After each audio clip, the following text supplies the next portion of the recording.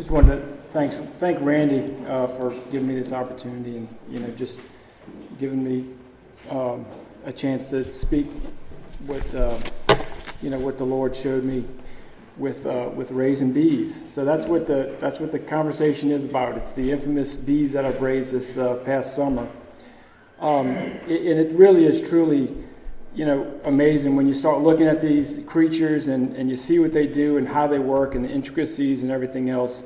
You really have to be blind to think that these things evolved or something like that. That's just a kind of an offshoot of the message, but they're just really amazing. It's just a joy to kind of work with them. So I was just going to mention a few parallels between things of the Lord and the things that I saw in raising bees. And one of the parallels was the kingdom of God and beehives. So beehives, they do a few things. They produce fruit. They certainly produce honey. They produce beeswax. They help plants pollinate, and they certainly help farmers grow their crops, which help us. Beehives have power, especially when it's humid or raining. You don't want to mess with the beehive when it's definitely humid. And there are many workers in a beehive, and they all have, like I said, the perspective function in a beehive, which is interesting. And lastly, there are many individual bees that make up a hive, and a hive can consist of thousands of bees, so it's almost like a nation. So how does that fit with godly things or the kingdom of God? Well, I just wanted to go over a few things the Bible says about the kingdom of God. One, it does produce fruit. The kingdom of God will produce fruit. Matthew 21, verses 40 through 43. This is the parable where Jesus was talking about the landowner, and he had a vineyard, and he leased this land out to some people, and he knew the owner knew when the time comes to harvest, he was going to get this fruit from these vine dressers. Well, these vine dressers did not listen to the owner. He sent his servants first, and they stoned some and killed some and mistreated some others. And then the owner said, well, certainly I'll send my son, and they'll respect him. And the vine dresser said, well, we can kill him and keep this for ourselves.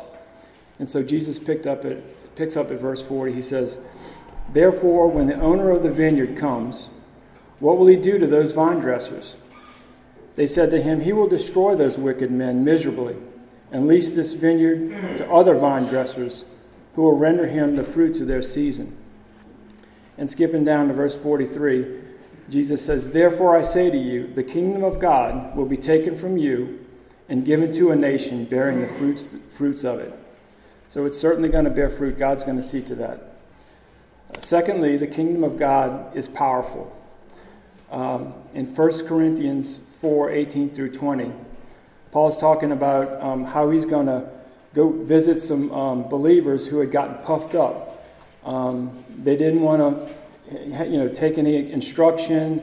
They thought they knew everything, and they really enjoyed listening to themselves, their lofty words and everything. And Paul said he's not going to rely on lofty words, and he's not going to, try and sound high-minded and everything else. He's just going to rely on the power of God. He knew he walked with a good conscience, and he knew that the power of the Lord was with him. So that's how he was going to confront these believers. So I'm just going to read that. 1 Corinthians 4:18 through 20. He said, now some are puffed up as though I were not coming to you. But I will come to you shortly if the Lord wills. And I will know not the word of those who are puffed up, but the power. For the kingdom of God is not in word, but in power. The kingdom of God's also made up of workers. Just like we talked about, the bees have things that they're doing in the kingdom. I mean, in the hive, and different aspects they do. Paul said in Colossians 4:11, he mentioned the fellow workers, and he was very thankful for them. He says, these are my only fellow workers for the kingdom of God, who are of the circumcision, and they have proved to be a comfort to me. And lastly, the kingdom of God is made up of a nation, but it's also made up of individuals. And each and every individual, I think Randy had mentioned this a few sermons ago, are saved the same way. We're all washed in the blood, and we all enter the kingdom through that. So Colossians 1, 13 through 14 describes this. It says, "He has delivered us from the power of darkness and conveyed us into the kingdom of the Son of his love, in whom we have redemption through his blood, the forgiveness of sins." And then each and every individual that this happens to makes up a nation. 1 Peter 2:9 says, "But you are a chosen generation, a royal priesthood, a holy nation." So everything was going great with raising the bees. I got the bees in the mail, put them in their beehive or in their brood, that's what they call it, and they took to it, and they were busy. They were making honeycomb. They were multiplying. They were making honey. It was really fun. And I had a small video of two things. One is, and I hope you guys can see it. This is just a video of the bees when they were healthy. You can see there's some frames in there. They're building their honeycomb. All the bees look great. They're multiplying. They're looking good. So it was really a joy, working with them like that. But lo and behold, you can go to the next one, Chris, if you don't mind. Lo and behold, the enemies came in. And those are what you call waxworms. As you can see, they're ugly, very aggressive, and they certainly they destroy the whole hive. There was no honeycomb left. There was no larva. There was no honey. They went through the whole thing. It was just a mess. So it was really disappointing to see that happen. So all this, when you see that, it reminded me of sin. The waxworms are the sin in somebody's life. And as we know, sin can destroy an individual. It can destroy a witness. It can destroy the body of believers. It actually affects it. It affects non-believers as well. And if gone unchecked, it can drive God away from an individual's life and ultimately destroy one's life. So what could have been done? What could have been done to make this not happen, right? One of the main things that could have been done is regular inspections of the frames. Now, I inspected it. All I did was take the lid off, look in, and put it back on. I kind of did my lip service, check the box. Okay, I checked the bees, But what I really needed to do is get in the middle of it. I needed to lift every frame up, and look on both sides. I needed to, look on the internet a little bit more and read about how to do this. It's kind of like, with our lives, we can do a cursory check of looking to see if something's wrong, or we can really get in the middle of it. I was sort of afraid. There's a lot of bees, and something might happen. I wasn't used to it, and maybe sometimes we're afraid to do that in real life. We're just afraid to see what we're going to find out about ourselves. But and it struck me, God knows everything about us. I mean, when we look at ourselves, it's not that God doesn't know or He wants us to do it because He needs to find out. He already knows. It's for our benefit to inspect our lives. And so we don't really need to be afraid. It just, I guess our flesh gets in the way, and, we need to let the Lord help us with that. So the Bible talks about 4 examples of inspection. So I was going to run through those real quick. The first inspection was inspecting to see if you actually have a saving relationship with God. 2 Corinthians 3:15 says, 3:5 says, "Examine yourselves as to whether you're in the faith. Test yourselves. Do you not know yourselves that Jesus Christ is in you, unless indeed you are disqualified?"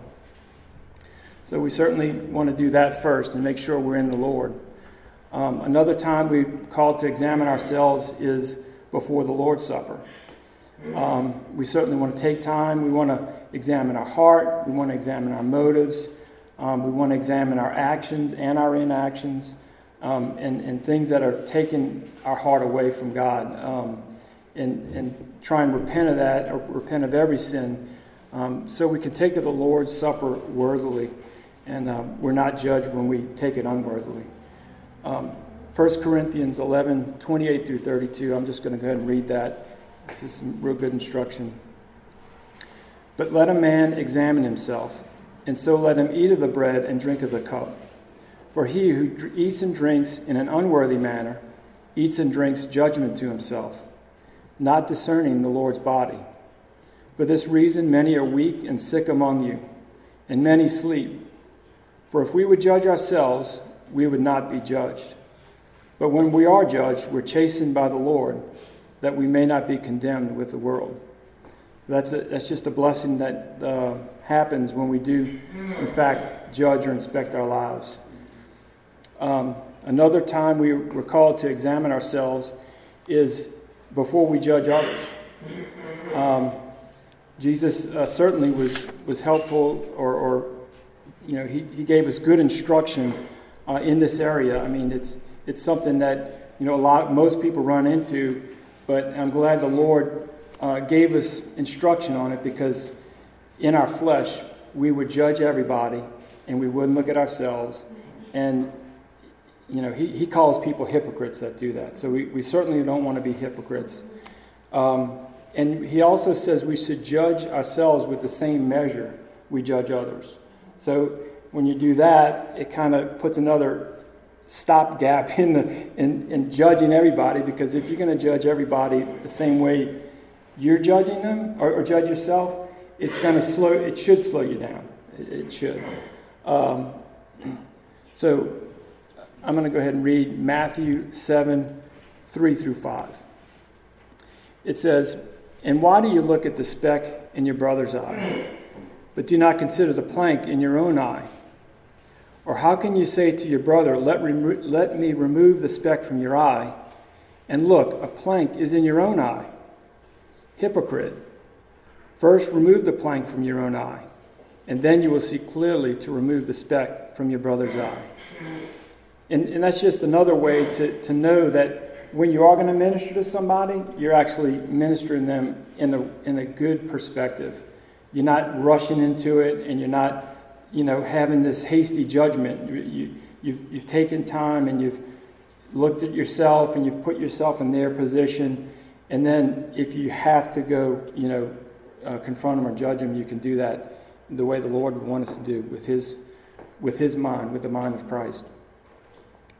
The last inspection that the Bible had mentioned, we should examine or inspect our lives when we know we've strayed. And we just flat out know, I know that I'm not where I need to be. I know that I'm getting into things that I shouldn't be, and I need to inspect myself or look at my life and repent. We always have to be open with God, and we don't want to be self-deceived. Sometimes we might think that, there's not a whole lot going on, nothing wrong. 1 Corinthians 10:12 says, "Therefore let anyone who thinks that he stands take heed, lest he fall." And Psalm 139, 23 through 24 says, "Search me, O God, and know my heart. Try me and know my thoughts, and see if there be any wicked way in me, and lead me in the way everlasting." So that kind of wraps up the inspections. So once the hive's inspected, you have to, if you find something, you're going to root it out, right? You're going to look at that frame, and typically there's a larva in there of one of those horrible waxworms, and you have to pry it out, root it out. In Colossians 3, verse 5, it's along those same lines. When we find sin in our life, we want to root it out. We want to get it out. It says, "Therefore put to death your members which are on earth: fornication, uncleanness, passion, evil desires, and covetousness, which is idolatry. And we're called to put on the new man. Verse 9 and 10, it says, "Don't lie to one another, since you've put off the old man with his deeds, and have put on the new man, who is renewed in knowledge, according to the image of him who created him." So we're just growing in the Lord, and we inspect ourselves, and then we deal with it in this way. And then the last thing I wanted to mention about the beekeeping experience and what I should have done and didn't do, you can't add to the brood too quickly. If the bees are in one spot, you can't give a whole lot of room for everything else, because there's other things that come in and start growing, and they get bigger and stronger, and then they start attacking the bees, and the bees can't fend them off. There's too many. And it's kind of like the same thing with the devil. First we have to be aware that there is an enemy. There are spiritual forces in the world that hate God and hate us because we love God. And we have to be aware of that. And secondly, we have to not give room to anything that might be sinful in our lives. Like the devil's going to tempt you with this or that, or you don't want to give room to the devil. So 1 Peter 5:8, this is about just being aware that there's an enemy.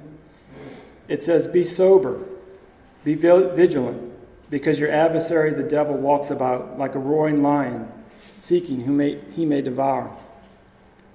And along the lines of not giving room to the devil, Ephesians 4:26 through 27 says, "Be angry and do not sin. Do not let the sun go down on your wrath, nor give place to the devil." So we want to certainly be aware that there's an enemy and not give room to him. But after all this, this experience or whatever, I had the opportunity to get another bunch of bees and raise them again, and I can raise them to become fruitful and healthy and cultivate them. And it's kind of like the same thing with the Lord. He gives us forgiveness. We're able to forgive others, which heals us actually, and be forgiven, and be forgiven by the Lord, which is a wonderful blessing. And then we're given the opportunity to make sure that we can live strong and healthy spiritual lives and produce fruit for the Lord, which is pleasing. So, along those lines, I just wanted to say one more scripture. It's 1 John 1:9. It says, "If we confess our sins, he is faithful and just to forgive our sins and to cleanse us from all unrighteousness."